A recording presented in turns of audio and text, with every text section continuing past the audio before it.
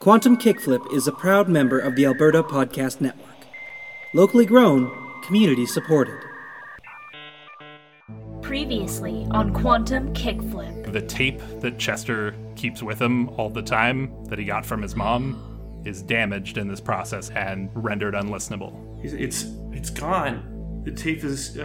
it's not working, so... I will gather my order and head for Prismatia, and we will need all the help that we can get there. If you're looking for your friend's armor to try and expose Myper's crimes, I don't know that you'll find it in your dimension. They've established a laboratory that exists outside of your dimension, although, Nick, if you're looking for answers about your father, I imagine those would be in your home plane. Wait a minute. There's 5 of us.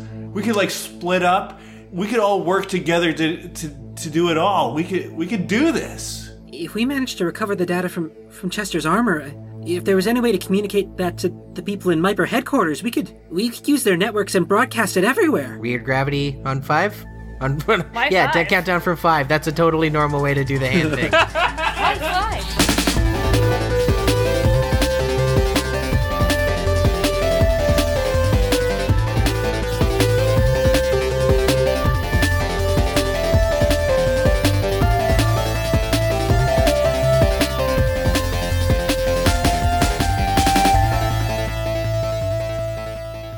Everybody, and welcome back to Quantum Kickflip, a Slug Blaster actual play podcast. My name is Robin. I am your host and your Slug Master, and with me are 5 of my best and funniest friends in the whole wide world, and they are going to introduce themselves to you now in the order of, I want to know whose character is best to have in your group on a group project, from best to worst.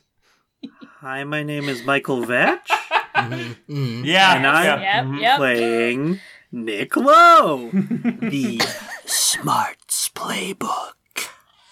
I think he does a pretty good job in the school. I think he's up there in the class. He's up on that the top end of that the little bit of that curve, and He's the guy you want in your group if you don't want to do any work on the group project. Yeah, he tries to share it around, but sometimes he's just the group, So, but when he's not doing that, he's out slug blasting with his crew, and he runs around with his Rift Ninja sneakers and his Negatana, the big cool Negafiction sword.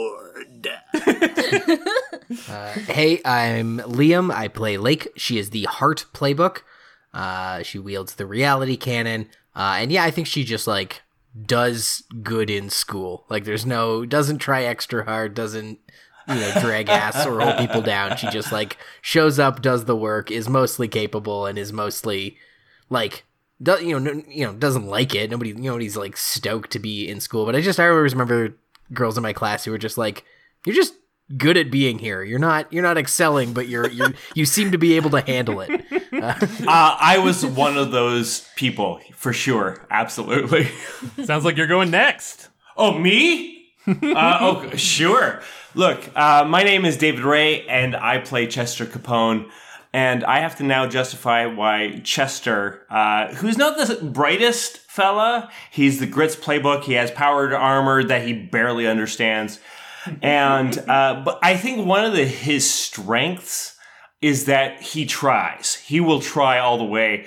And Gets those effort marks. Effort marks for sure. And if it's one of those class presentations where it's the whole group of you, if you're hey, Chester, look, you need to do something dumb. You need to wear a costume. You need to read a thing. He will put his all into it.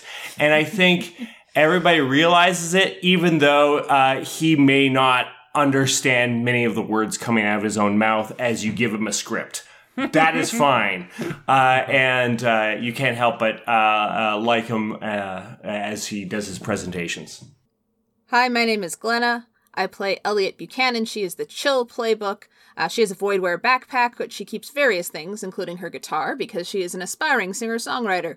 She has a band called Paula the Ape Woman with her friends Michelle and Riku, and that's pretty cool. And she, does not try. I think she's a smart kid. I think she, the night before will throw something together and get, a B, but she really doesn't try very hard. She catches a bee for every project? Yes. It was only relevant once. And not for the subject you'd think. Hello, my name is Lena Anderson, and I am playing Angus Franklin. He is the Guts playbook. He slug blasts with his skip mode runners, and he is the king of I don't want to be here. We've even had previous episodes where everyone does an in the lab, including Angus, but he goes to another classroom to do it. And as I said at the top, I'm Robin. I'm your host. I'm your Slugmaster. And I also occasionally voice an NPC named Juniper Jenkins, who I think is the opposite end of Nick in that, like, she will also do all the work on the group project, but she'll also tell the teacher that you didn't help and get you an F.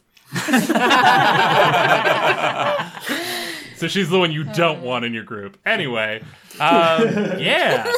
Welcome back, friends. It's this is a weird one. I keep wanting to be like, it's our season finale, but like, it's the start of our last run, and I don't know how many episodes it's going to be yet. So it's like, it's a big deal. We've come a long way. We've been doing this for more than a year now. I'm so proud of everything we built here, but also like, it feels weird to be like, it's the end, because it's not yet, but it's close.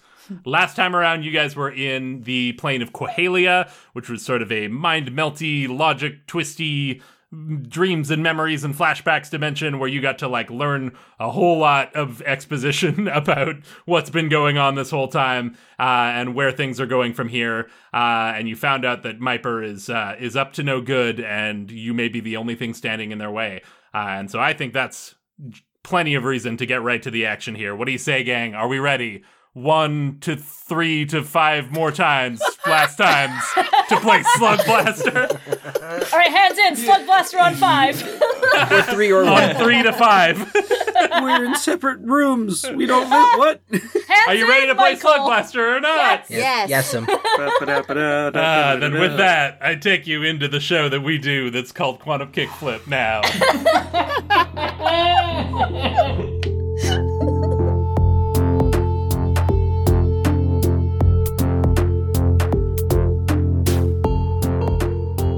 The changing of the seasons is not a universal, let alone multiversal concept. It looks different depending on where you are in the world. It's subjective, and that's especially true of springtime in Hillview. Greenery, new life, flowers, gentle rain, birdsong.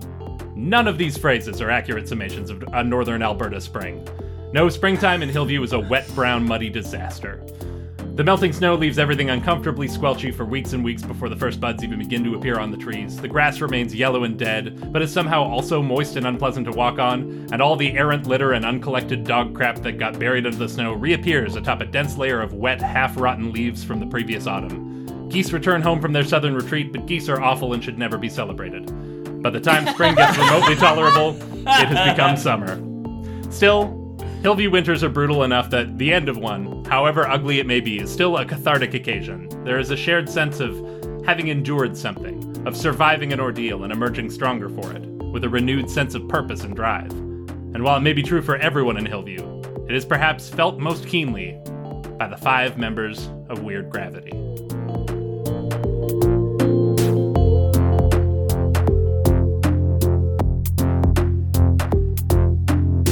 We go to the lookout tower that looks above the whole town.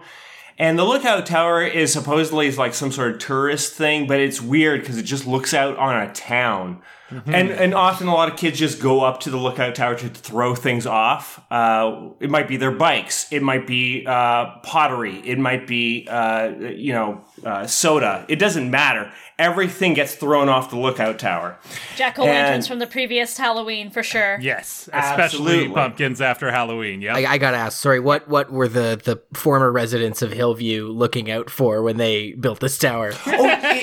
Nothing. Like, this is the thing. It was not even like has any historical significance. It's literally like, look, there's a town. You gotta see if people are coming over the hill. on the hiking trail, it would have the little plaque that just says scenic viewpoint. Yeah, I was gonna say, like, what town would just build an arbitrary, like, lookout point for tourists, but we live in Edmonton, and there's exactly one of those at the end of the funicular, so... I grew up in Minnedosa, Manitoba, and we literally had one of those, and we literally just threw things off of it. Anyways, so we're up on top of there, looking across the small Albertan town, and it is nice up there, especially as the sun sets and everything.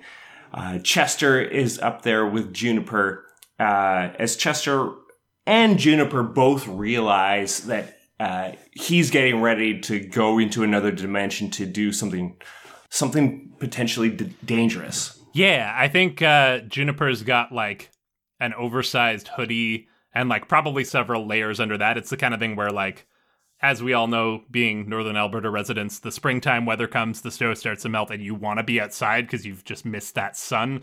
But it's still not warm yet. Like, the wind in particular is brutal, especially up on this lookout tower. So Juniper's got, like, big oversized hoodie, is all layered up, and it's kind of like she's pulled her arms inside the hoodie a little bit. And I think she's also, like, sitting pretty cozied up to Chester to just, like, kind of block each other from the wind a little. And she turns to you and is like, this is great. I forgot I forgot this was even up here, you know? It feels like the winter just went on for so long that it's so nice to be out here again, even if it is a little.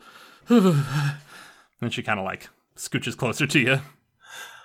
And Chester pulls her in and like, yeah, hey, I'm sorry. I didn't expect it to be this cold. Like, I mean, when we left our houses, half an hour ago, it was nice and warm. Somehow it just drops weirdly quickly. She kind of looks at you for a second and is like, oh yeah, I guess this is your first spring here, isn't I just, wow. In some ways it feels like this year has gone on for so long and that we've all known each other for so long, but in other ways I forget that, like, you kind of just arrived. Yeah. I'm still getting adjusted, but it's okay. I mean, a part of it is that you've made my my time here in Hillview to be like a really nice one, and I appreciate, like I get that I'm not the smartest guy sometimes, but I like that we've been able to hang out. And you've gotten to know me. I have. And she reaches into her sweater and she pulls out a little package. I think it is wrapped immaculately. I think, like everything, wrapping gifts is something that Juniper excels at. And she pulls it out of her jacket and kind of hangs onto it for a second there and looks up at you and says, Chester, I wanted to apologize for how I treated you when we first met. The school was always kind of presented to me as like a competition, I guess, like something that you win.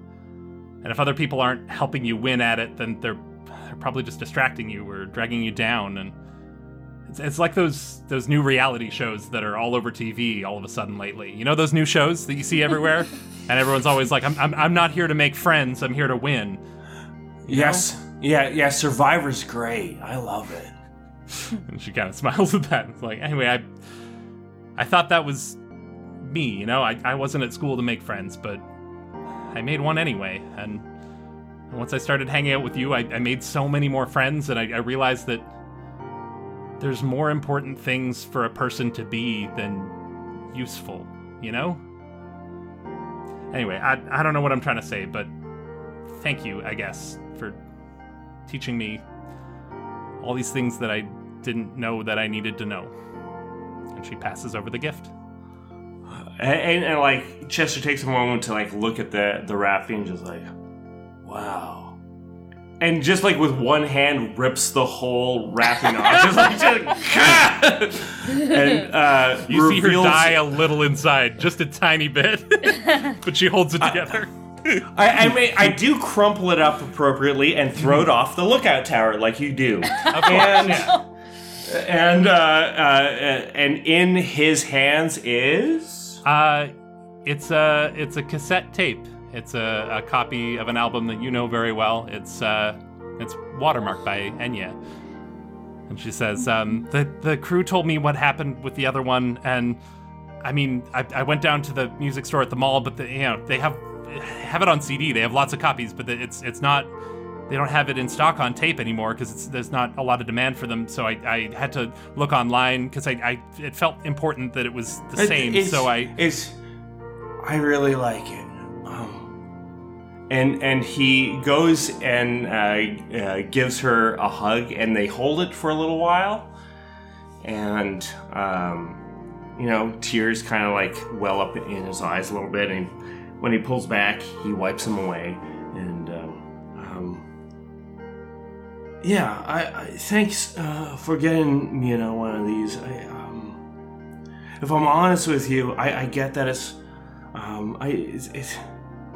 not the same tape. I know. But I think one of the things that I got from seeing that tape go is, even though my mom passed, she's still there. And this is a great example of it. I can make new connections and go get ahead. Thanks. Juniper looks at you for a second and looks like she's trying to decide something. And she leans in and kisses you, and then immediately pulls away and is like, I'm sorry. I'm sorry. Hey. And then he pulls her back in and he kisses her. Yeah! Yes! Yay! And I think that's where we leave that scene, because I feel weird about role-playing it any further. Sure, okay. Check in on someone else.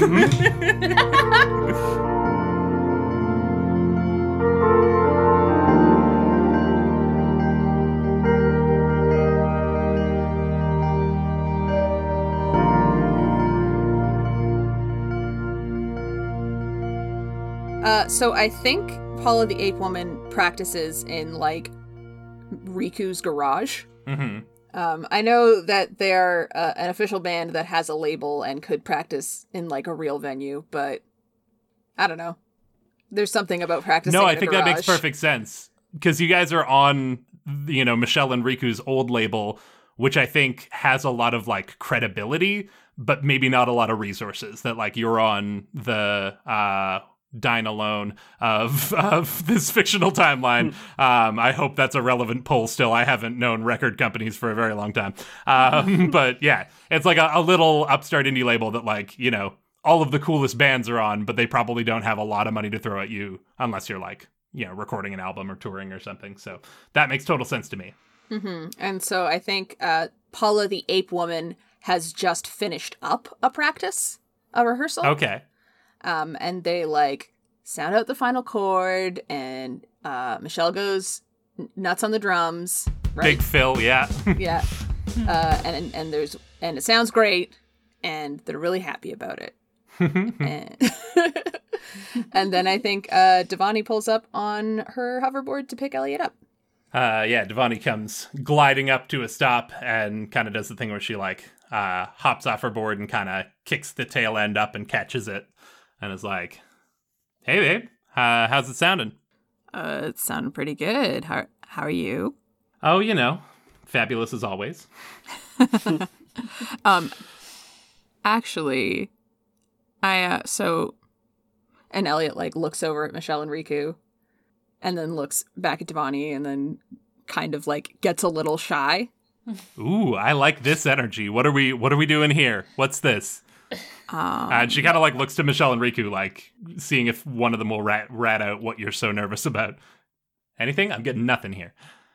I wrote you a song.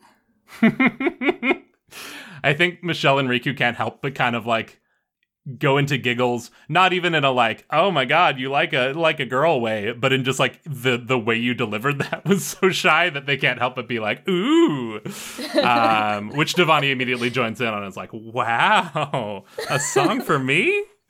And you can tell she's kind of doing her like too cool for this act, but like a little blush comes to her. Like she is genuinely pretty stoked on this, and was like, well, you have to play it for me. Okay. I've been working on this for a while. I figured out the chords in another dimension. So just think of that, okay? All right. I call this one Speechless. And Devani flops down. I'm picturing like an old couch, like the kind of the couch that used to be your main living room couch, and you don't have the heart to throw it away. So you just shove it in the garage. Yeah, I think there's one of those in your practice space, and she kind of flops down. Maybe has like, I think she flops down at first and has like a leg up over the armrest, but then as you start into the song, she sort of like realizes that this is like real and sentimental and kind of pulls herself together. And with that, both Devani and we hear Elliot's new song. Same effect as a kiss on the neck from anyone else. You achieve by brushing your lips across my fingertips. I try to hide that I melt inside. Then I see your eyes, clever, kind, and wise. And all I can think is she sees right through me. What can I do? You make me speechless. You're charming as hell and gorgeous to boot. I stand next to you, my breath escapes me. You break through my shell and bring to me tenderly your genuine truth. The final chord trails off, and I think it's barely echoed out, and Devani is on her feet and marches straight up and plants one on Elliot. And like I think holds it for like a little too long, like you guys are in public and in front of your bandmates, and she like doesn't care. She gets a little bit make-outy. And she finally pulls away and is like, my favorite song. It's the best song I've ever heard. Awesome. I like that it's about me. And I like that you wrote it. Yeah. I'm glad that you like it. And thank you to Michelle and Riku for backing me up. Michelle does another little drum fill. Devani's like, so hang on, you said you wrote the chords for this in another dimension. What other dimension did you write these in? Desneen, right after we started dating. When you told me to bring you back something. She looks a little misty for a second, but then shakes it off and is like, you've been sitting on this since Desneen? I could have heard this months ago. I can't believe you didn't play this for me. And she kind of slaps you playfully and is like, you're the worst. But then she pulls you into it for a hug. I had to make sure it was perfect. And I think you guys kind of play fight your way out the door and head off to wherever you're off to next. Oh my god.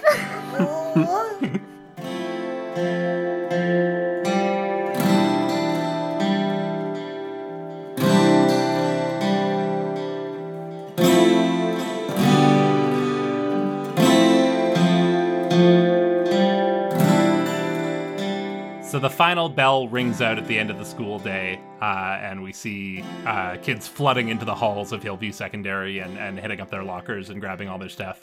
I think it's in a rush. It's, people are excited to get out of school and get out and enjoy the nice weather, which is still freezing cold because it's northern Alberta, but it's the nicest weather they've seen in months, so they're excited to get out there. I think it's maybe Angus Friday. doesn't wear a jacket. And Angus has, no jacket, shoves stuff in his locker, grabs his bag, and is almost out the door when he hears a voice echoing out from behind him. Mr. Franklin, hang on a minute. Hang on now. I believe we had a standing arrangement that you were supposed to be checking in with me, and gosh darn it, if I haven't seen hide nor hair of you in a while now, so I'd like to know one thing from you real quick, and that's what the heck is going on? Angus pauses, looks out the door, debates it, turns around and walks back up to Patterchuck, and he's like, I mean, I feel like my grades have been fine. Well, your grades are one matter, but you and I, we had an arrangement. I've got photographic evidence of you doing something you shouldn't, and I'm hanging on to that in exchange for your cooperation in addressing the Slug Blaster menace in this chat. We really should step into my office if we're going to talk about our covert operations. I don't think I'm gonna do that, actually. Oh, really? Well, I think somebody, namely your mother, might be very interested in hearing what I've got here and seeing what I've got my hands on. And I think he's carrying the printout of the He security carries it footage. with him. Well, yeah, he's got it on a clipboard, and I think someone would be very interested to see this, and that somebody would be your mother. Why don't I just give her a quick call and get her down here? Angus smirks, crosses his arms in front of his chest, and says, "You do that. It's old news." Ah, wow, what are you talking about, old news?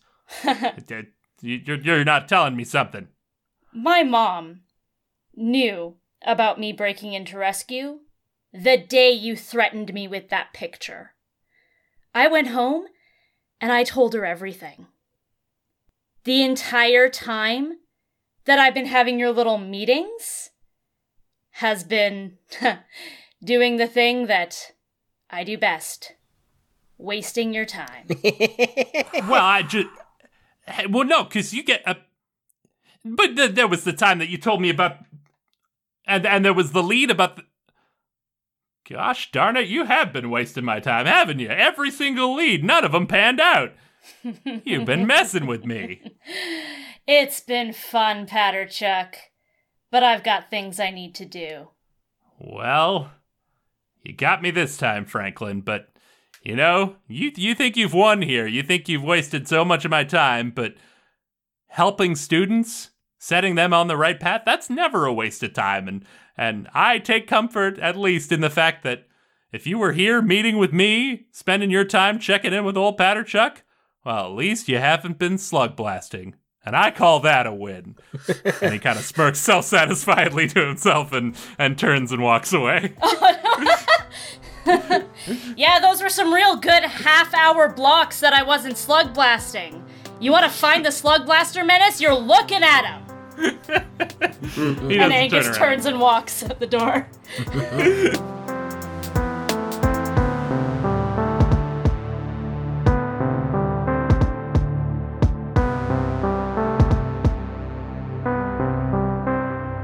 I think we are at the Low apartment. Nick is just in his room, and he's gathering together all of his supplies. He's getting ready to head out and meet with the rest of the crew to figure out and sort of finalize their, plan of attack.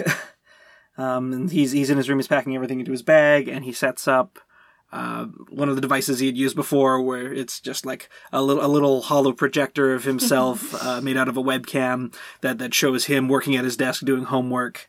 And he's prepping all that, and he knows his mom is out at work, and just as he is opening the window in his room to start climbing out, the door swings open, and mouth agape is standing Uncle Terry. Hey, Nick, I got some more DVDs for you. The new season of Neon Genesis Avril Lavigne. Hey, what do you think you're doing there, buddy? Uncle Terry! Well, I didn't know you were coming over today. He like shakes his head and tisks like. I'm just working on a cloning project. Did you take the sword out of where your mom hid it? No, technically, not that. You've got another sword? Yes, I made a new sword, and oh, jeez, this isn't a clone; it's a hologram, so I can sneak out. Uncle Terry, things are happening. They're bigger, and the stakes are higher than ever before. He's waving his hand through the hologram to be like, "It's just like the season finale, Terry. It's just like the season finale of every show you've ever put before my eyes." Terry's still like sort of impressed with this hologram, and he's like, "Sir, how did you get a second sword?" Well, I made it. I realized I without the other sword, I was falling behind, and I wasn't able to make the same progress. And as soon as I made this new, better version of the Negatana, You made your own Negafriction sword. well, yeah, I made the first one too, technically. He's like, you're really putting me in a tough spot here, Nick. I have to believe you're not supposed to be doing any of this, yes? Yes.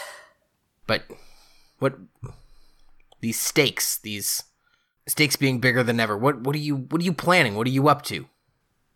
We just found out that Myper has been doing huge things. Things that could have full multiversal consequences.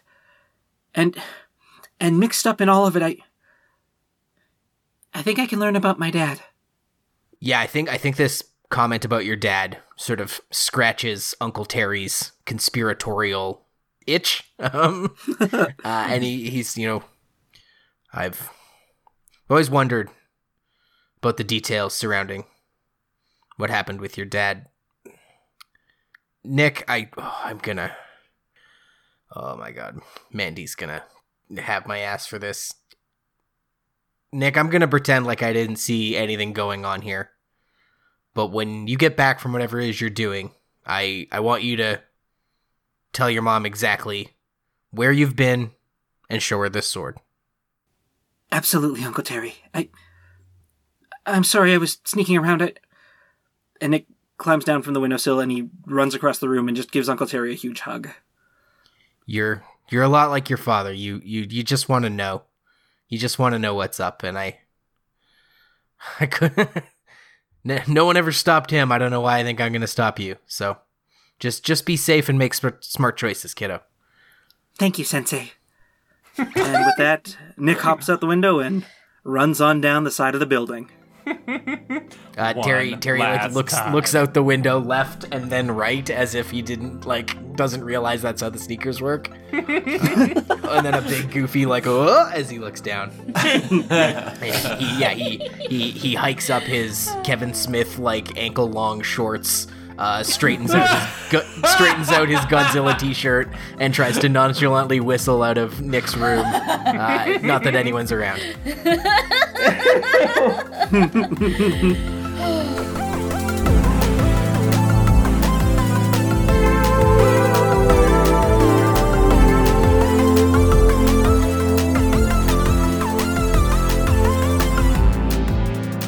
Yeah, I think Lake catches up with Angus shortly after that interaction with Patterchuck, maybe joins him mid-stride, Aaron Sorkin style, and they begin talking down the hall. And he's like, it's really weird that a grown man would threaten to tell your mom. That's some playground nonsense. I don't know. Yeah, that felt good. I like seeing you smile, Angus. It's been a lot of frowns lately, and I just like it when you smile. Yeah, I mean, got more reasons to lately, I guess. Yeah, I actually wanted to talk to you about that. It was a great kind of heart-to-heart we had with the team about keeping secrets and stuff, but I mean, last time you and I really talked, it was me telling you to get on board with Myper, hit the road, and that's, completely moot at this point. So I guess I just want to know, how do you feel about not you and me in Weird Gravity, but just you and me? Oh. I mean, I guess I was a little bit thrown off by the whole thing with Myper. I guess I had it in my head that I thought I knew you, and the fact that you were so on board with Myper meant that I didn't know you as well as I thought, or something. But I think that you had a lot going on, and I know that you were kind of put in a tough position to sign the Myper deal in the first place and stuff, and hey, now we're sticking it to Myper, and That feels pretty good. Yeah, this feels right. This feels good. Yeah,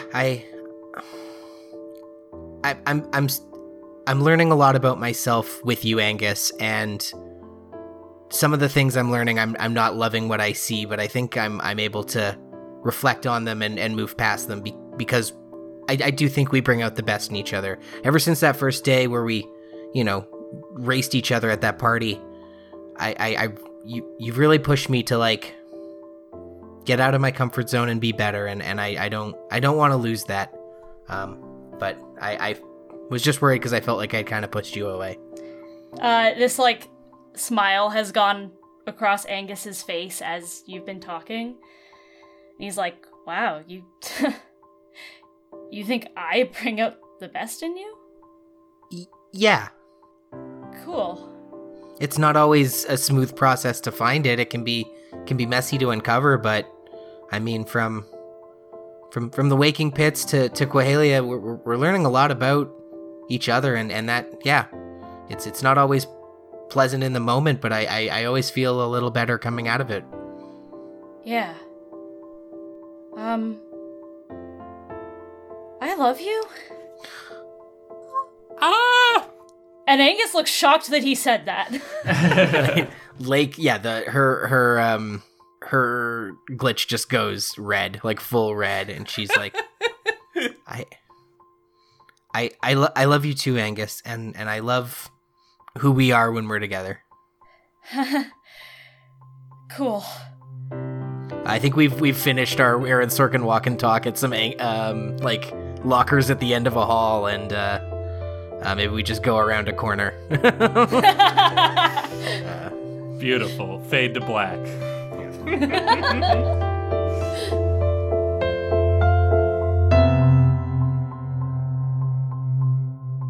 The piles of snow atop the bleachers at Hillview Secondary have almost entirely melted away. Water drips from the undersides of benches and trickles down the metal beams below in tiny rivulets. A sticker bearing the Myper-designed logo for Weird Gravity dangles precariously, having come most of the way unstuck due to all the moisture. A chilly spring breeze jostles it and eventually pulls it free, whipping it away into the distance and revealing a faded Panic Energy sticker underneath. Below it stands Juniper Jenkins with an armload of papers and notepads, and one by one she is joined by our 5 heroes. Oh, okay. It looks like we're all here. Excellent. Thank you again. I'm sorry for not clearing this with everyone first. Chester kind of and she looks fondly over and she's like, Chester invited me to help plan a little bit here, so I hope that's okay with everybody. Yeah, no, of course. Yeah. So I think I'm up to speed on everything, and it took a while to wrap my brain around everything. I mean, Graham Capone knowing Tristan Voss, and Graham Capone being an arborist, and Tristan Voss, and what Myper did to Vestige, and just everything with Nick's dad, and it's a lot. But the way I see it, I think the paths forward are, I mean, the arborists have all gone to Prismadia to try and head off Myper. Then there's this extra-dimensional research lab that Myper runs that might hold Chester's old armor and the proof of what they did to Vestige and what happened there, and might be the way to finally, out them for everything that they've done.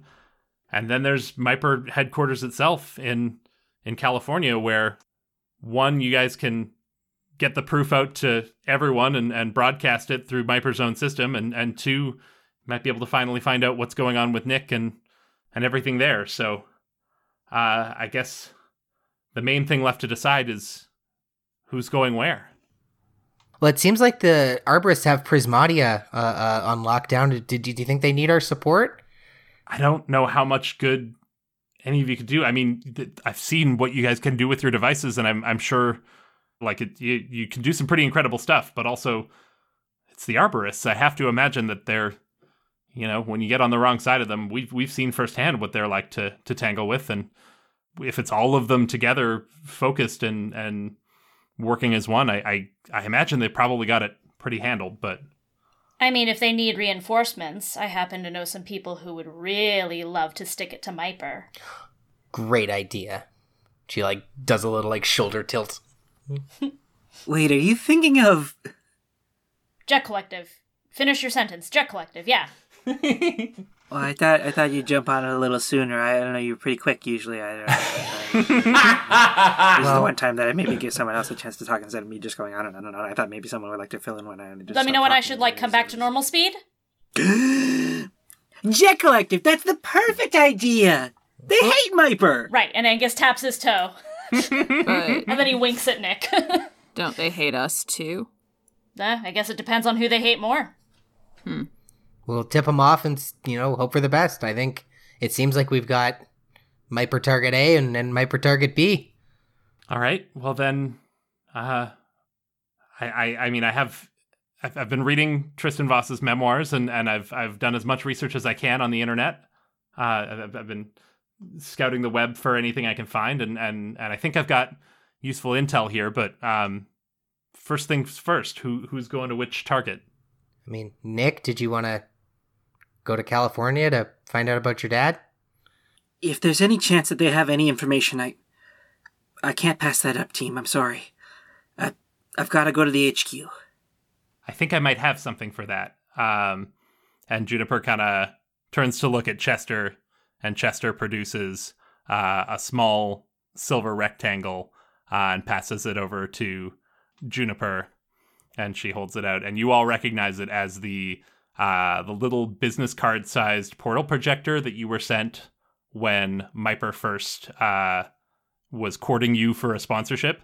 You each got one in the mail that created a temporary portal directly to Myper HQ to meet with Tristan Voss. And you all remember that while 4 out of 5 of you, used yours and effectively spent that resource, that was at the point when Chester had left the crew, and so his never got used. And Juniper holds up and is like, we might have to, see if we can hack it or modify it, because I don't think it's meant to be, activated by just anyone at any time. I think it's meant to be triggered by Myper, but it might just be our way in. Wait, Chester, did yours not open at the scheduled time of the original meeting? Well, I think maybe it's the kind of thing where it buzzes like I feel like this is not the first time I've used this metaphor, but like a table reservation thing that you get at a restaurant, and then you have to like boop it to activate it. Yeah, it's an invite to the Zoom link. Yeah, you gotta Chester open it just still. never activated it. So while it is, not meant to be used ever again, it may still provide, depending on if someone could say, roll well enough. Yeah, when it started buzzing, I was just like, well, I'm not going to go to this. And it kept buzzing and buzzing and buzzing. I'm like, how do I get this to stop? And there's no battery in it. So I put it in the fridge for a little while to freeze it. And that made it like buzz less. But then I took it out and then it was fine. Well, that's perfect. It should still have the coordinates baked in and possibly even enough of a portaling charge. I'm sure we can get it rigged up and working. Well, good, because that's what I meant to make it do. So Nick's going to HQ. I guess who's going with him and who's going to head into Dimension M? That's what they call it, by the way, the lab that they have that's outside Dimension M. Angus rolls his eyes. I mean, I'm sort of been the face of our interactions with Myper. They sort of know me as I don't want to say like the team captain, but like I've been the point of contact with them. So I'm probably the most likely of us to be there. Maybe I go with Nick. That makes sense. Yeah, I'd like to have you with me there, Lake. I think if there is work to do with armor and hacking into armor and making armor do things that Myper doesn't want it to do, I have a weirdly unique skill set for that. So I think I should, And Angus looks over at Lake and Nick, because he's like, a little sad to be away from, like, anybody, but, and then he's like, I think I gotta go to Dimension M. Ugh, Dimension M. Perfect.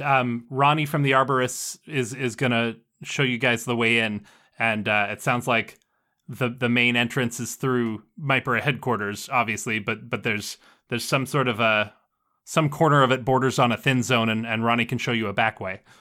Angus nods. Elliot, Chester.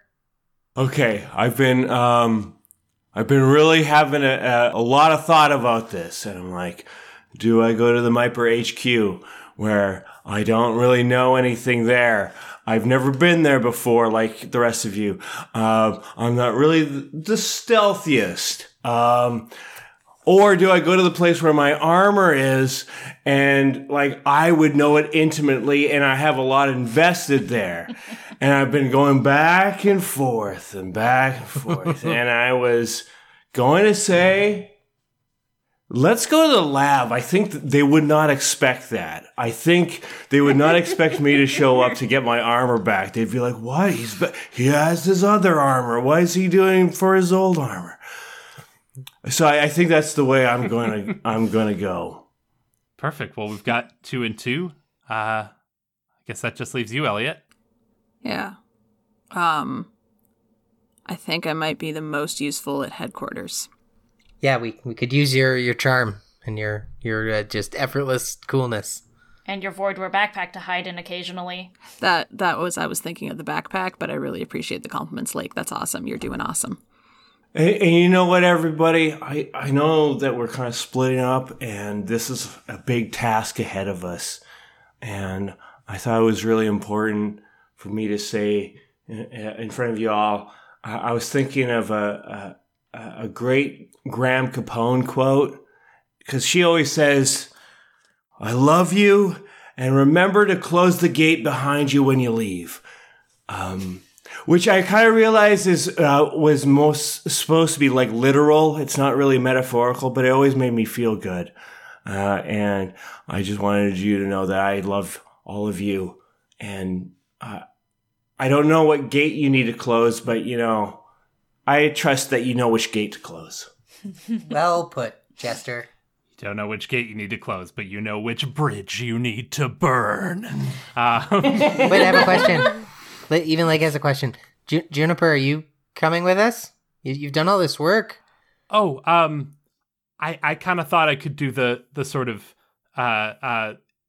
coordination, like the person on the comms who's like checking in with both of you. Although that reminds me, I don't think your M phones are going to work in Dimension M. I think the whole area is locked down from wireless signal. But still, I thought maybe I could kind of be the person back at base running the show if that's okay. I just don't like danger and violence and things that can hurt me. All right, no, I tried. You'll be our girl in the chair. I dig that. Anyway, it sounds like we've got our 2 teams. We know how you're getting in. So now let's talk about what happens once you're inside. And we're going to cut away from this now, but I need to explain the mechanic of how this run is going to work. So we're going to just go right into it. We're going to start the action and pick up with you guys at your targets. At any point in the run, you can mark 1 trouble to invoke a flashback to this planning scene we're having now, in which you can explain how you've prepared for the scenario you just encountered. And essentially you can briefly jump to the past, set up something that you otherwise wouldn't have been able to do, and then jump back to the present and immediately reap the benefits of that setup. You do have to mark a trouble to invoke this. You also do still have to roll to determine the outcome of your offer, but you'll get either plus 1d6 or plus 1 kick. So this is essentially a modified version of taking a dare in the game. You're marking a trouble to get an extra die or kick, but it also allows you to narratively jump back in time, set something up, and access resources that you might not otherwise have at your disposal, but you did because you planned it all out just so. And we're going to get a nice Ocean's 11 style heist going on. Sweet. Love it. Let's go. So with that, let's get into the action.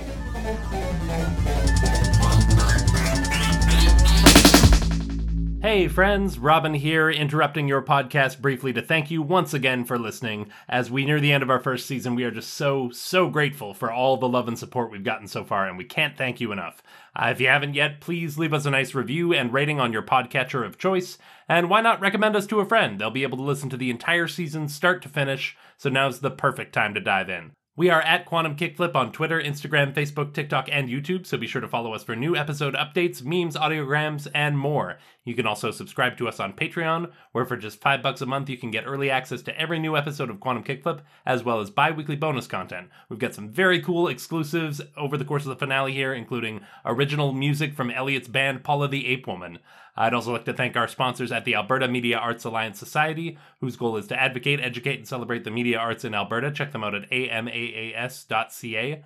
And finally, we are proud members of the Alberta Podcast Network, who have a ton of amazing, locally made shows over at albertapodcastnetwork.com. We release Quantum Kickflip bi-weekly, so you can catch the next chapter on Wednesday, July 6th, and then there will be 2 more episodes after that before it's all over for Season 1. And hey, if you just can't wait to see what happens next, remember you can subscribe to our Patreon and hear new episodes 2 days early. Anyway, we're going to get you right back to the action here, but first, I'm going to throw it over to Mr. Patterchuck for some announcements. All right, everybody, settle down. It's just me, Mr. Patterchuck, here to give you a few quick words from our sponsors. This episode of Quantum Kickflip was brought to you by The Future of Podcast, presented by ATP. Hosted by Todd Hirsch, ATP Financial's Vice President and Chief Economist, The Future of Podcast has launched its 3rd season. By connecting with industry leaders to uncover what's on the horizon for things that mean the most to you, The Future of Podcast promises to give you insights and to help navigate what is often an uncertain future. Explore how our economy and communities can not only brace for change, but embrace the opportunity it creates. Subscribe to The Future Of in the Apple Store, Google Play, Spotify, everywhere the podcasts are found, and connect with us at atb.com/thefutureof. Not entirely sure what a podcast is. That's a little bit confusing. I know there was something called a PCast or a pod broad that was on a cassette tape that Capone kid gave to me. I listened because I thought it might have secrets about what the Slug Blasters are up to, but it was mostly just him rambling over really bad recording of pop songs, so I don't know, maybe this is something like that? Sounds a lot better, though. Anyway, this episode was also brought to you by Pod Power. With Pod Power, our sponsors are making it possible for us to amplify the voices of Albertans and Alberta podcasters. There's that word again. This episode, Edmonton Community Foundation is helping us give a Pod Power shout-out to Book Women. Book Women is a podcast about editing, publishing, and writing Indigenous stories. 3 Métis librarians, representing nations from across the homeland, aim to inspire Indigenous people to share their stories in whatever form that they enjoy. Guests include Indigenous storytellers from diverse mediums like podcasting, burlesque, books, comics, social media, films, music, and everything in between. You can listen and find out more at bookwomenpodcast.ca. I got these podcasts on the internet now. That's awfully futuristic. I guess maybe you log on to their website and then they send you the cassette in the mail. I'm not sure how it works. Something like that, probably. Anyway, that's about it for me. How's things with you? Good, I hope? Alright, let's get you back to the action.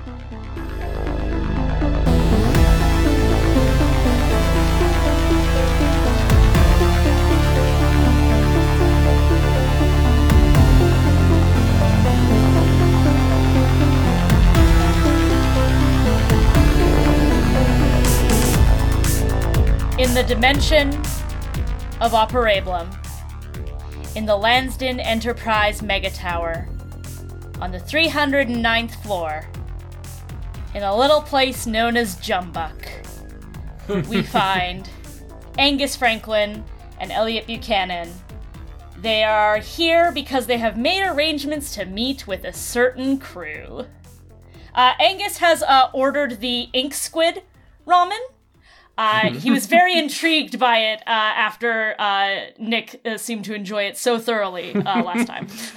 Perfect. Yeah, and I think you guys are not waiting long there before who should enter the door, but the 4 members of Jet Collective. I think Butcher enters first and sees you there and immediately goes to turn around and is like, oh, hell no. No, I'm not doing this. Come on. And Savitri is behind him and it's like, nope, you said you'd come. And he's like, you didn't tell me what we were going to do here. And she's like, yeah, well, because I knew you'd be like this about it. So sit down. We're talking to him. And Farnham and Alexandra kind of follow behind and don't say much, but are looking skeptical. Angus is sitting very casually, like he's leaning back in the booth, looking very relaxed, occasionally, taking another bite of ramen. Elliot is the opposite, because the last time she talked to these people, she was drunk and is very embarrassed by that fact. So I think she is just like hunched over her ramen, slurping it loudly. Savitri guides Butcher to the booth and sits him down, and the others follow, and she says, all right, I got him here. It wasn't easy, but he's here. We're all here. You said you had something important to tell us. Spill.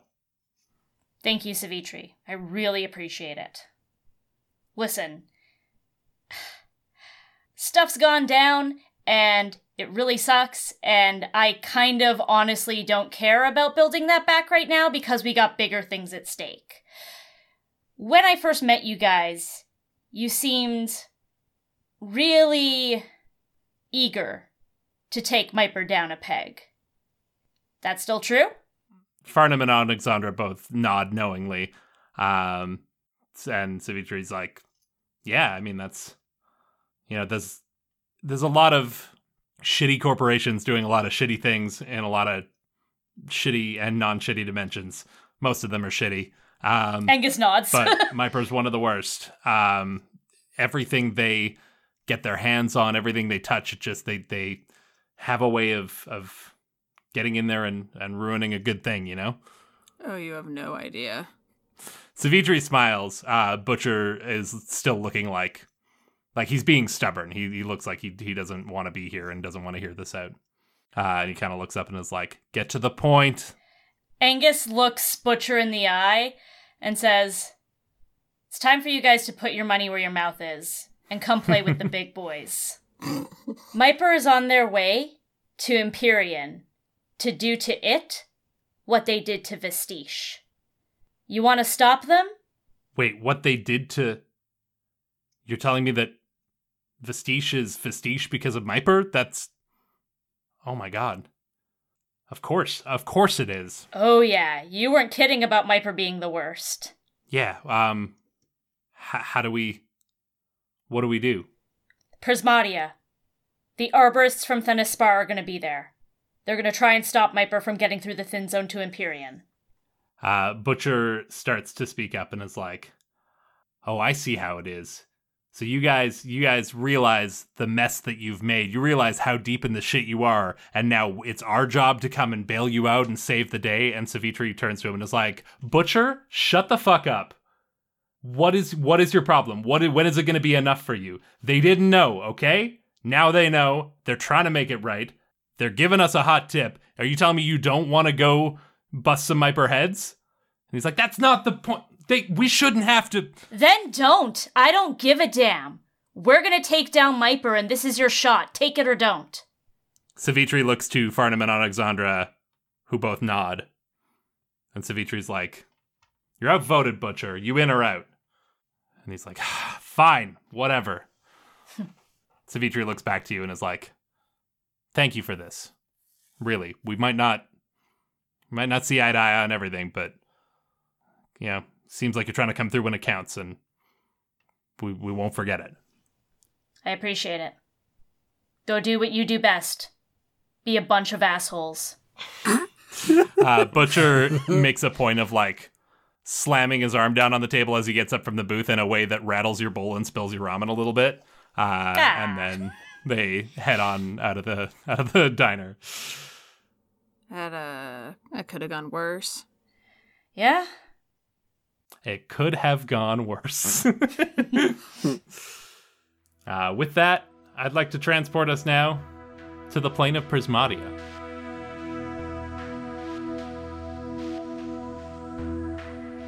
Distant, hazy stars illuminate the sky of Prismatia with a pleasant golden glow. It's reminiscent of the last fading light before sunset, all pink and orange and dreamlike.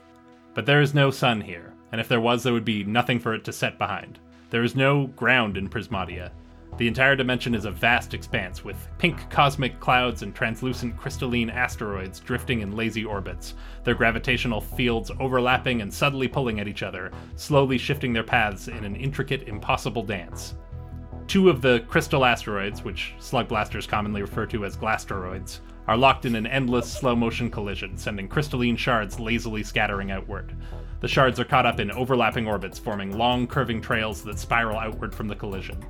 One of these trails has a massive bend in it that, at first glance, seems to circle an empty void. However, upon closer inspection, there is an impossibly large glass ring slowly rotating in the abyss, so completely unmarred and transparent that it is almost invisible. Or at least, it would be, if not for the legion of robed monks standing on its surface, synchronized in perfect formation, perfectly calm, perfectly still, waiting. There is an all-encompassing silence across the entire dimension, broken only by the occasional tinkling sounds of glasteroid shards colliding with one another. There isn't technically an atmosphere here. There'd have to be a planet for that. But whatever there is has the same electric charge you feel in the air before a storm.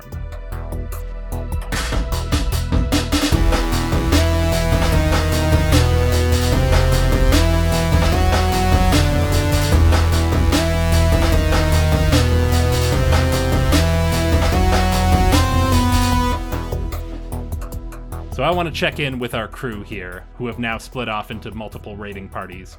So to recap, your goal here, one team is trying to get into Dimension M, Myper's secret extra-dimensional research base, recover Chester's armor and the proof of Myper's wrongdoing contained therein, and get it back to the other team, back in Null in Myper HQ, who are breaking in to search for information about Nick's missing father, and also potentially take over Myper's entire network in order to broadcast that proof out once it is recovered. Now, you've split into two strike teams here because time is of the essence. You know that Myper is on their way to Empyrean any moment, and the Arborists have impressed you that, like, this needs to happen now if it's going to happen at all. So you've decided to attack this on two fronts. And I think the front I want to catch up with first is the team bound for Dimension M.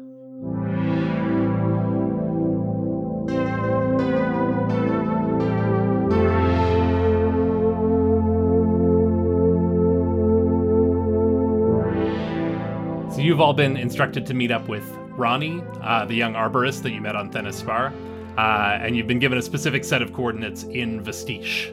So you all make your way out, much like you did that very first adventure, through the portal in the gravel pit. As you appear in Vestige, though, you do notice some differences.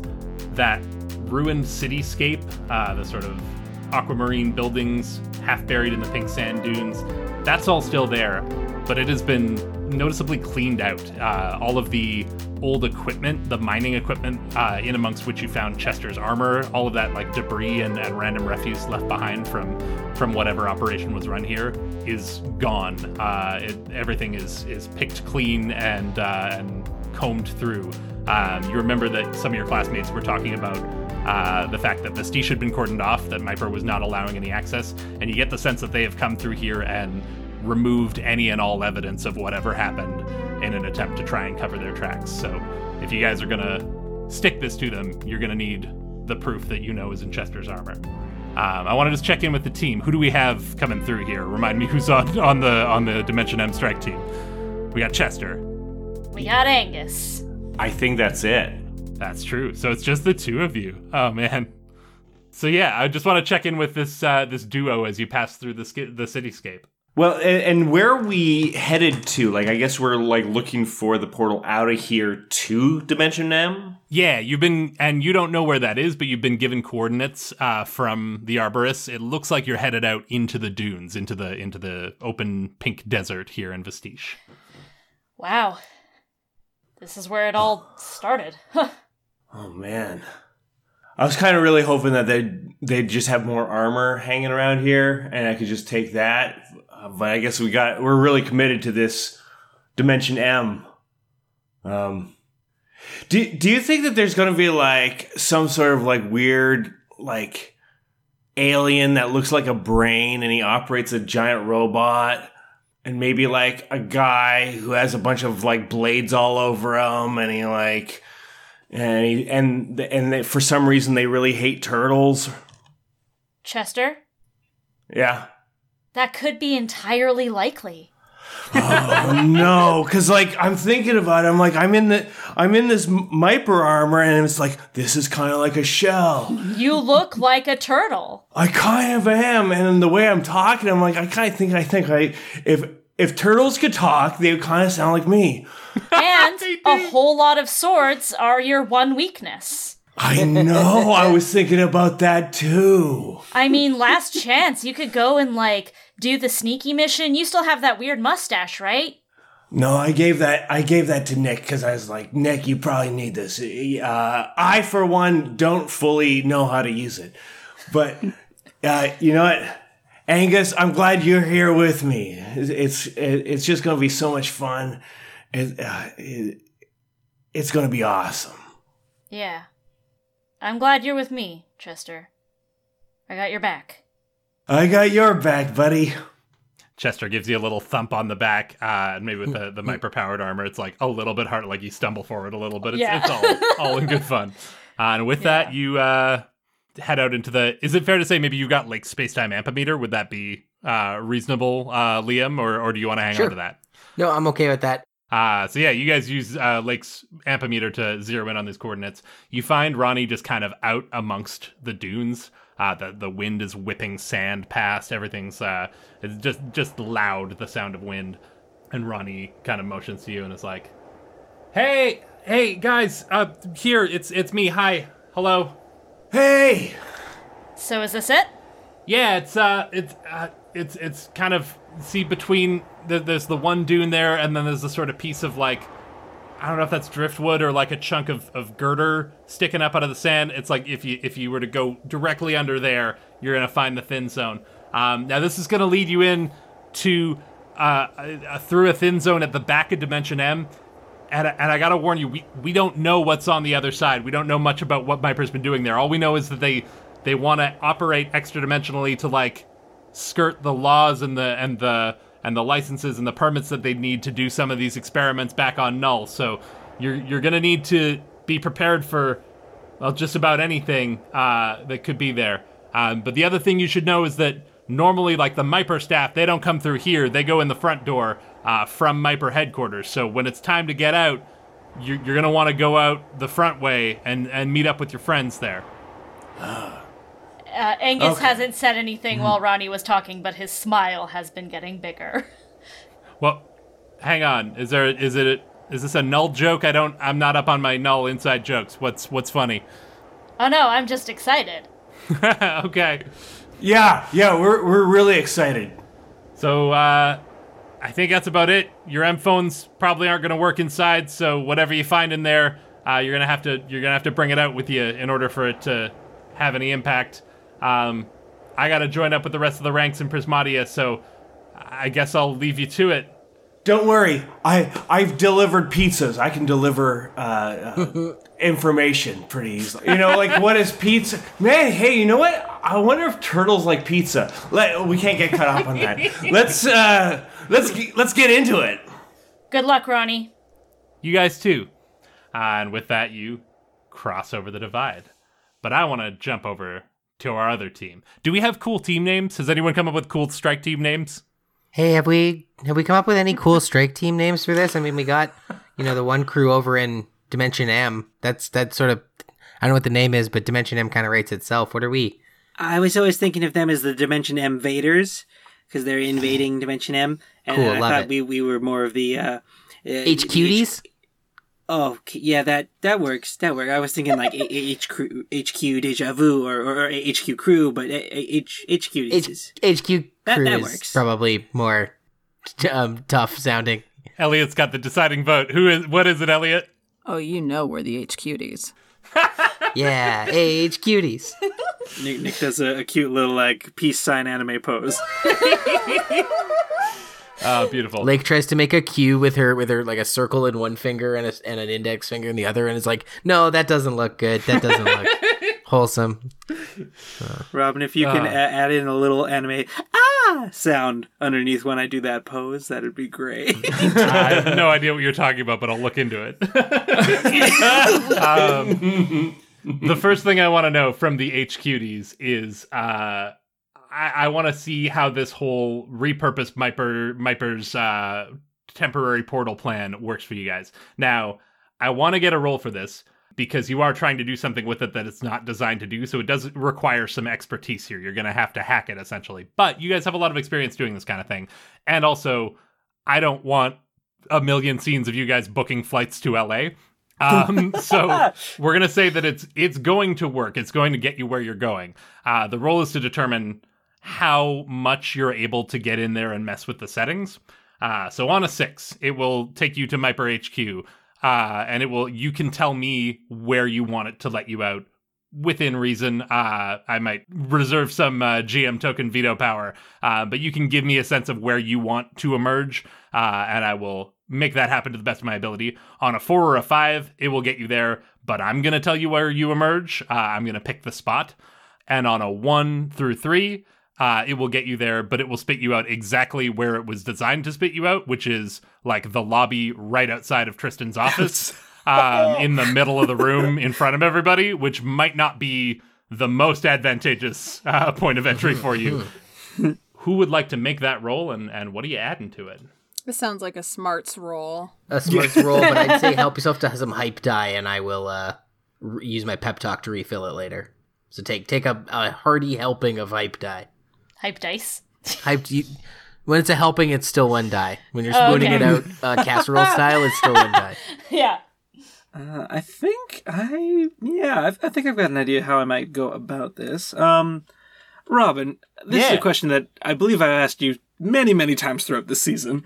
Mm-hmm. I have the ability, Hyperphantasiac. You can picture multiversal concept easily. You things. You get plus 1d6 to any roll involving portaling physics. Ooh, Is this a portaling kind of thing? I was gonna debate you on it because it's not multiversal. You're staying in one dimension. But that last line, plus 1 to any roll involving portaling physics, that is exactly what this roll involves. I think you get that plus 1. Nice. Then I think also on top of that, I'm going to go into a little bit of the detail of how Nick is hoping to rework this thing. Mm-hmm. All right, HQties, I think we're ready to go on in. And it turned out it was actually a lot easier to get this repurposed to what we wanted to than I was originally expecting.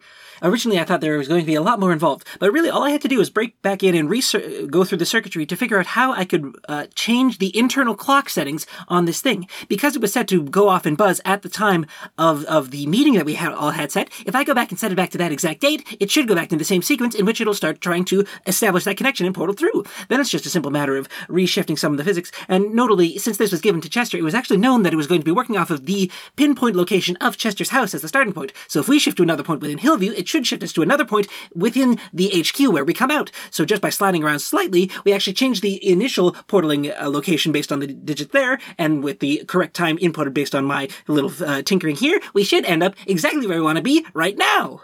That's incredible, Nick. Also incredible that they assumed Chester would open it at his house. What if he did, what if he did it somewhere else? Like we're going to. Perfect. No, I love that. I love that justification so much.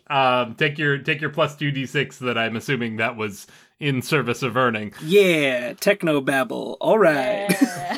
I love your rolling back the clock like you're driving Cameron's dad's sports car backwards in Ferris Bueller to roll back the odometer. This is great.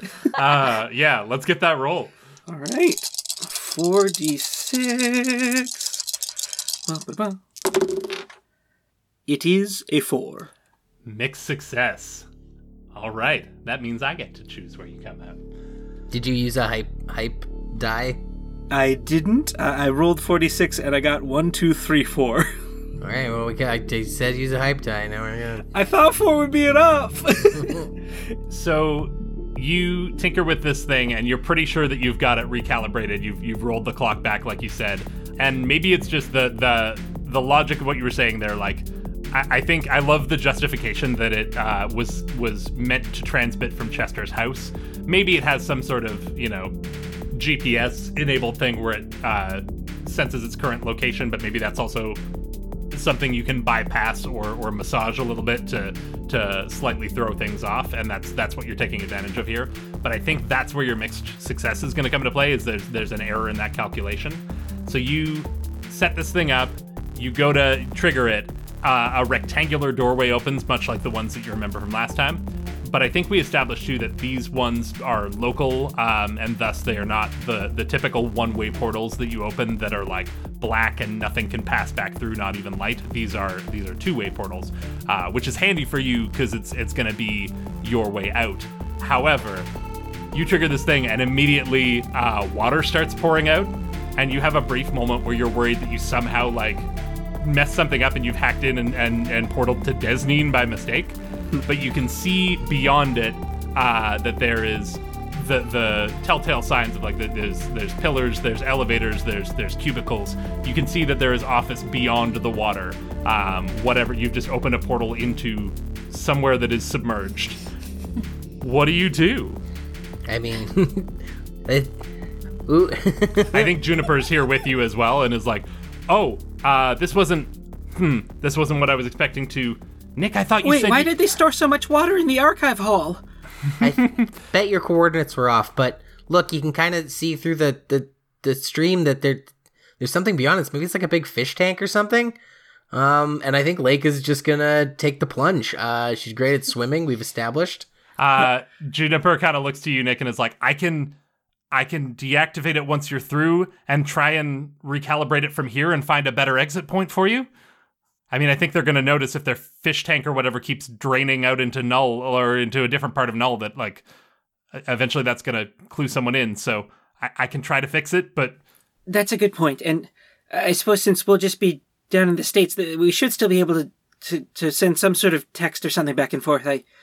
I just hope we don't rack up your bill with international charges or anything. It's fine. Go quick before they notice. Okay. And it goes in too. Elliot pulls out a breath mask and puts it on and then goes in. Perfect. Juniper closes this up behind you, and it's at this point that I'm trying to figure out when you would realize what's going on here. I think you find yourselves underwater. As was stated, you can sort of see out beyond that, like, oh, there's clearly, like, an office building out around us somewhere. Where are we? And as you sort of look around to try and get your bearings, you realize that there is office tower on all sides of you. Myper is a very hip, trendy company that has all sorts of cool, like, they got the open concept workspaces, classic arcade games, like, think Google, think Apple, but also we're in an alternate timeline with wild technology available. So one of the things they have is a fitness center with a pool, and the pool is a cylinder of water that just runs through the center. It's, like, suspended above a courtyard. And it's just a massive floating cylinder of water that runs end to end from one end of the room to the other. And you now realize you can see people, like, swimming lanes along the surface of the outside of the cylinder that you are at the center of. And sorry, is the cylinder running along the horizon, or is it going straight up and down? Horizontal, yeah. Horizontal. So okay. From one end of the room to another in the middle of the space. Like a pedway tube, but a swimming pool. Exactly. Great. Yeah. I think you can see that the floor below is not a huge drop. You're not sure exactly how, like, the gravity of, like, clearly there's some sort of artificial gravity field holding this thing in the center of the room. So I don't know if you can actually drop down from it, but you do also see ladders above that lead up to some sort of catwalk that looks like that would be the way that you are meant to get in and out. But it might be a little more noticeable than whatever else you might plan. I think Lake is going to gesture upwards, like she's going to try to join the lane swimmers. Oh, perfect. And then eventually make her way to the ladders and just act like you're supposed to be there kind of thing? Yeah. I'd love to communicate this, but we're all underwater about it, so really you can follow me or you can try to fall. Take your pick. Elliot sees a problem with that. Yeah. And, sees Lake gesture upwards. And then is going to try and pull some swimsuits out of her voidware backpack. Because we're all fully clothed. Yeah, I love this. I don't know how it's gonna, I don't know where you're gonna change, but one thing at a time, I guess. In the water, I don't know. Okay, yeah, no, I love it. I'm not negating it at all. This is wonderful. Let's get a roll. I will take a hype die. Yes. Since this is for the good of the crew. And then the chill always rolls with +1, so I'm rolling 3 dice. I'm also, just in case any listener did what I did, I was like, how did you so cavalierly just grab a breath mask? But I realized that's not like an actual scuba mask. It's a slug blaster thing. It's something we have. Yeah, you guys have that equipment unlocked. It's part of our equipment. Yeah. That's a 5, and I rolled doubles. Style. Beautiful. I look really cool. Yeah, mark your style. I want to penalize this mixed success, but like I think your complication is just that you pull out swimsuits. You know what it is? It's 3 matching ladies swimsuits. And, you know, gender norms can go to hell, but also might be noticeable that you are both matching and synchronized, and also that not all of you are ladies wearing these ladies' swimsuits. The main complication, though, I think, is just that, you do need to find a way to change into these without being noticed, and you're realizing that, like, that's maybe easier said than done. So that is my complication I give to you, and I genuinely don't know. I don't have an answer, and this isn't a solve my riddle situation. You tell me how you're making this happen. Oh, I have a stupid idea. Yes, Glenna. The best kind. I open my backpack and start Yes, getting Glenna! in it. Yes, Glenna. Oh, wonderful. And then kind of like hold it open for people to follow me. Sure, why not? Sure. Lake was really confident she could just bluff her way out of a pool, but sure, let's climb into the bag. It'll float to the top or something. Is that the idea, or to the bottom? No, we can change while we're in there. No, I know, but while we're in there, I think it will. I mean, we'll find out what it does. Yeah. Is this an ability you have to roll for, Elliot? Self-storage. You can store human-sized objects like objects, or I don't know, mannequins? Also yourself. It's dark there. So you guys are able to climb in. I need to stress how awkward it is, that, like, every step of this is awkward. Opening the bag and, trying not to let too much water spill into it is awkward. Climbing into it is awkward. Climbing out of it will be awkward. Trying to hold it shut so that water doesn't come pouring in after you too much is tough. And I don't think you can completely stop it. So time is of the essence here. But you do have a brief moment here where you can all sort of converse, because you are in the pocket dimension of Elliot's backpack, which is not yet entirely full of water.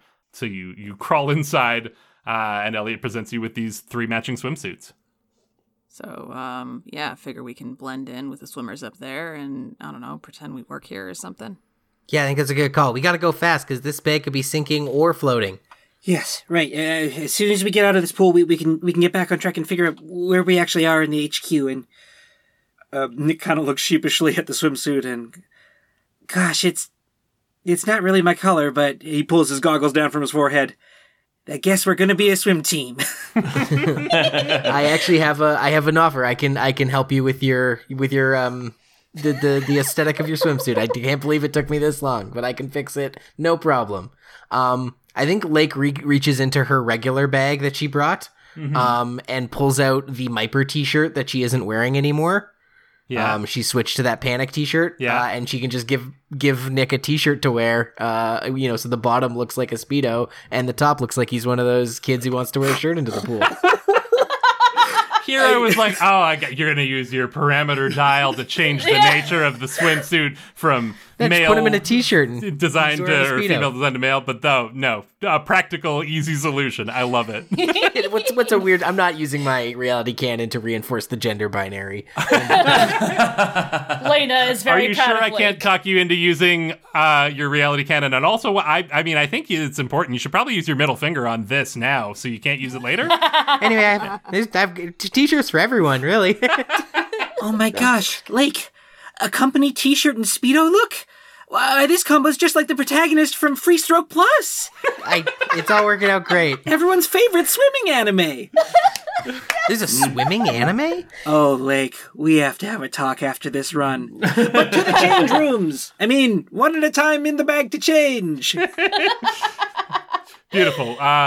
You're able to make that happen. Modesty prevails, and no one sneaks peeks, and you're all in your swimsuits. Yeah, I was gonna say, like, Lake's like, Nick, no peeking. Elliot, no peeking. You emerge from the bag and find that it has just sort of settled in the center of this column. I guess it would make sense that if people are swimming lanes on the exterior of the cylinder, gravity is pulling everything to the center. So like the center is the bottom. That's weird. Don't think about it too much. But you're able to get out of this, and somehow, wildly and incoherently, you have managed to infiltrate Myper headquarters. Good job. And we can we can like swim along the bottom of the cylinder, like the under. So we're like upside, essentially on like hanging upside down, swimming. Like you're able to go up and join the people swimming lanes on the surface. It's Yes. like you have descended into the pool. Like if you were in a regular pool and you like sank down to the bottom, that that's where you were, but that's the middle. And so if the middle is the bottom, then is all surface swimmable. Yes, you swim around. Yes, Lake wants to absolutely swim upside down as soon as she is able to. Oh, I see. Right side up to the gravity of the tube, but upside down to the atrium. Yeah, Exactly. Yeah, okay, I see. She does. Beautiful. She does candy cane swirl swims. Yeah, Yeah. it's great. You're like, I love that this somehow worked out for you, and I love even more that Lake has a specific ability that helps you out if you. Do you not still have that? The thing about swimming? I do. It's just if I had to do any kind of roll about it, Exactly. I could I turn love a one. that you a never 1 got to 3 use your is swimming to- ability in yet another instance where I've put you in a pool. Amazing.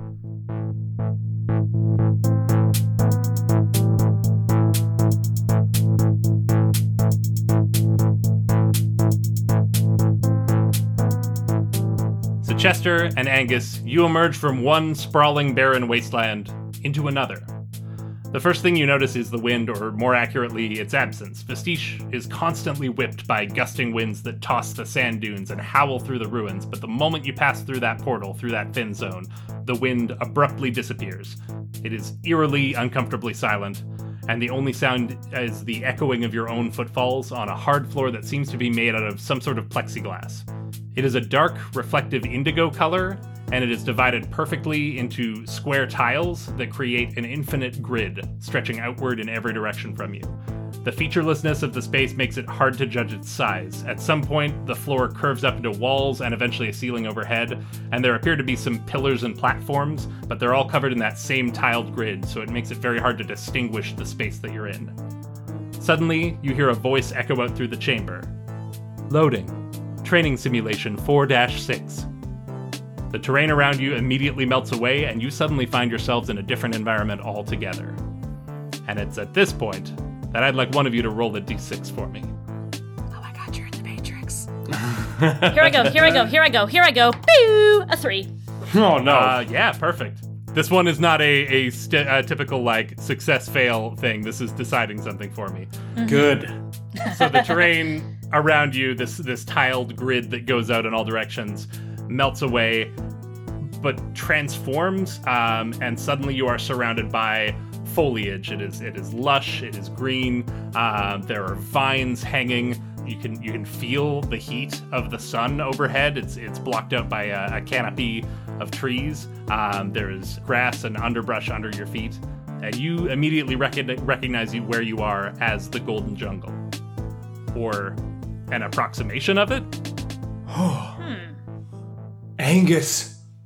And Chester gets very exciting, picks up Angus and is like shaking him. Angus! Oh, okay, yeah. Hi, what?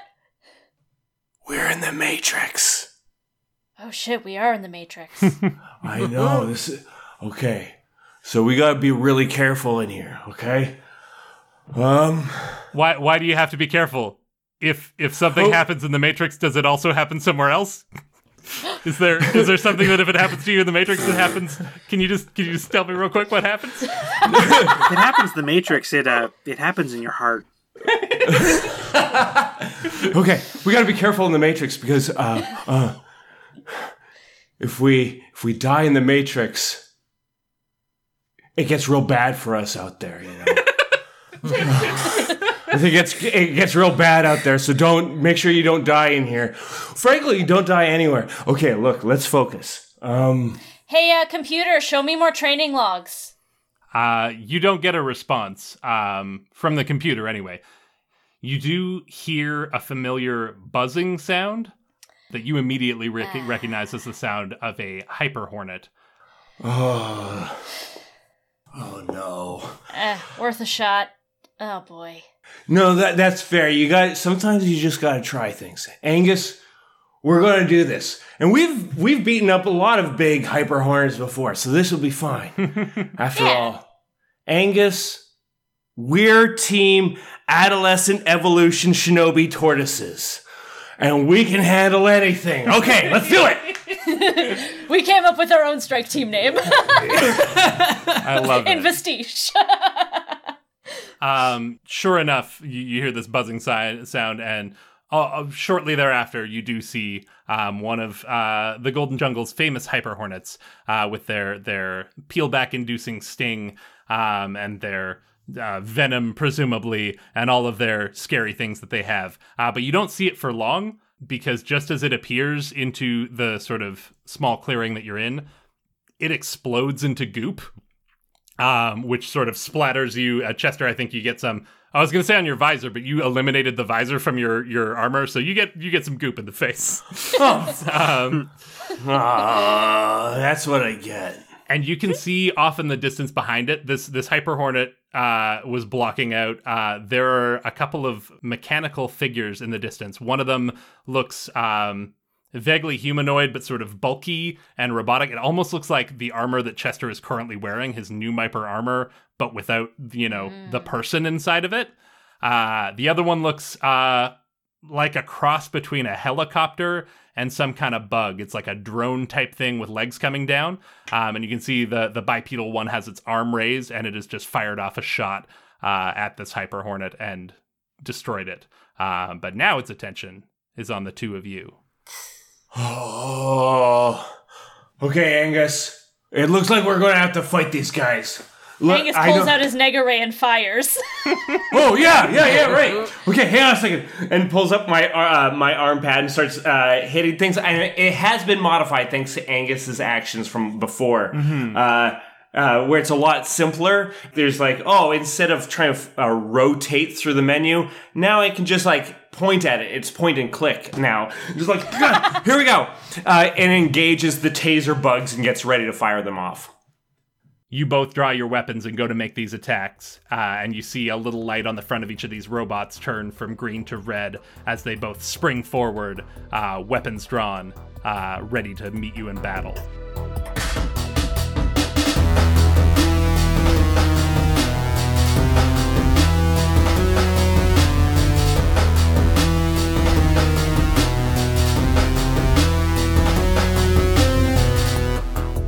In an instant, the silence of Prismatia is shattered as a massive portal opens.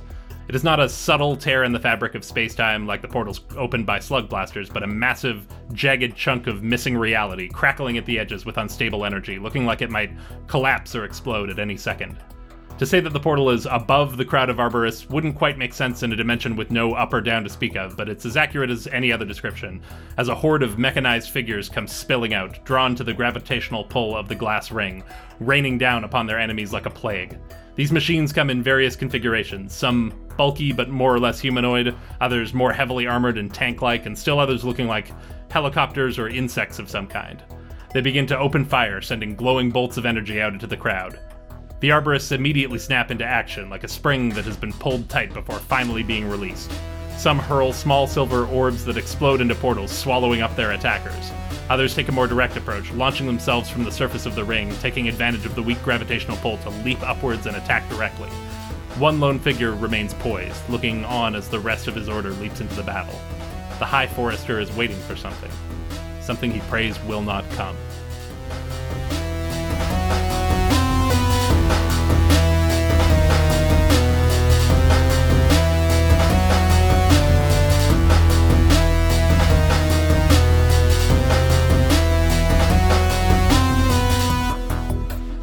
So back at Myper HQ, you guys have swam up. Lake has done her beautiful. What type of swimming did you say? What was the stroke that you were doing? Well, it was a typical like breaststroke. I swam in. I didn't follow the lanes. I went in a candy cane spiral around. I see. The cylinder. Yeah, I gotcha. That's perfect.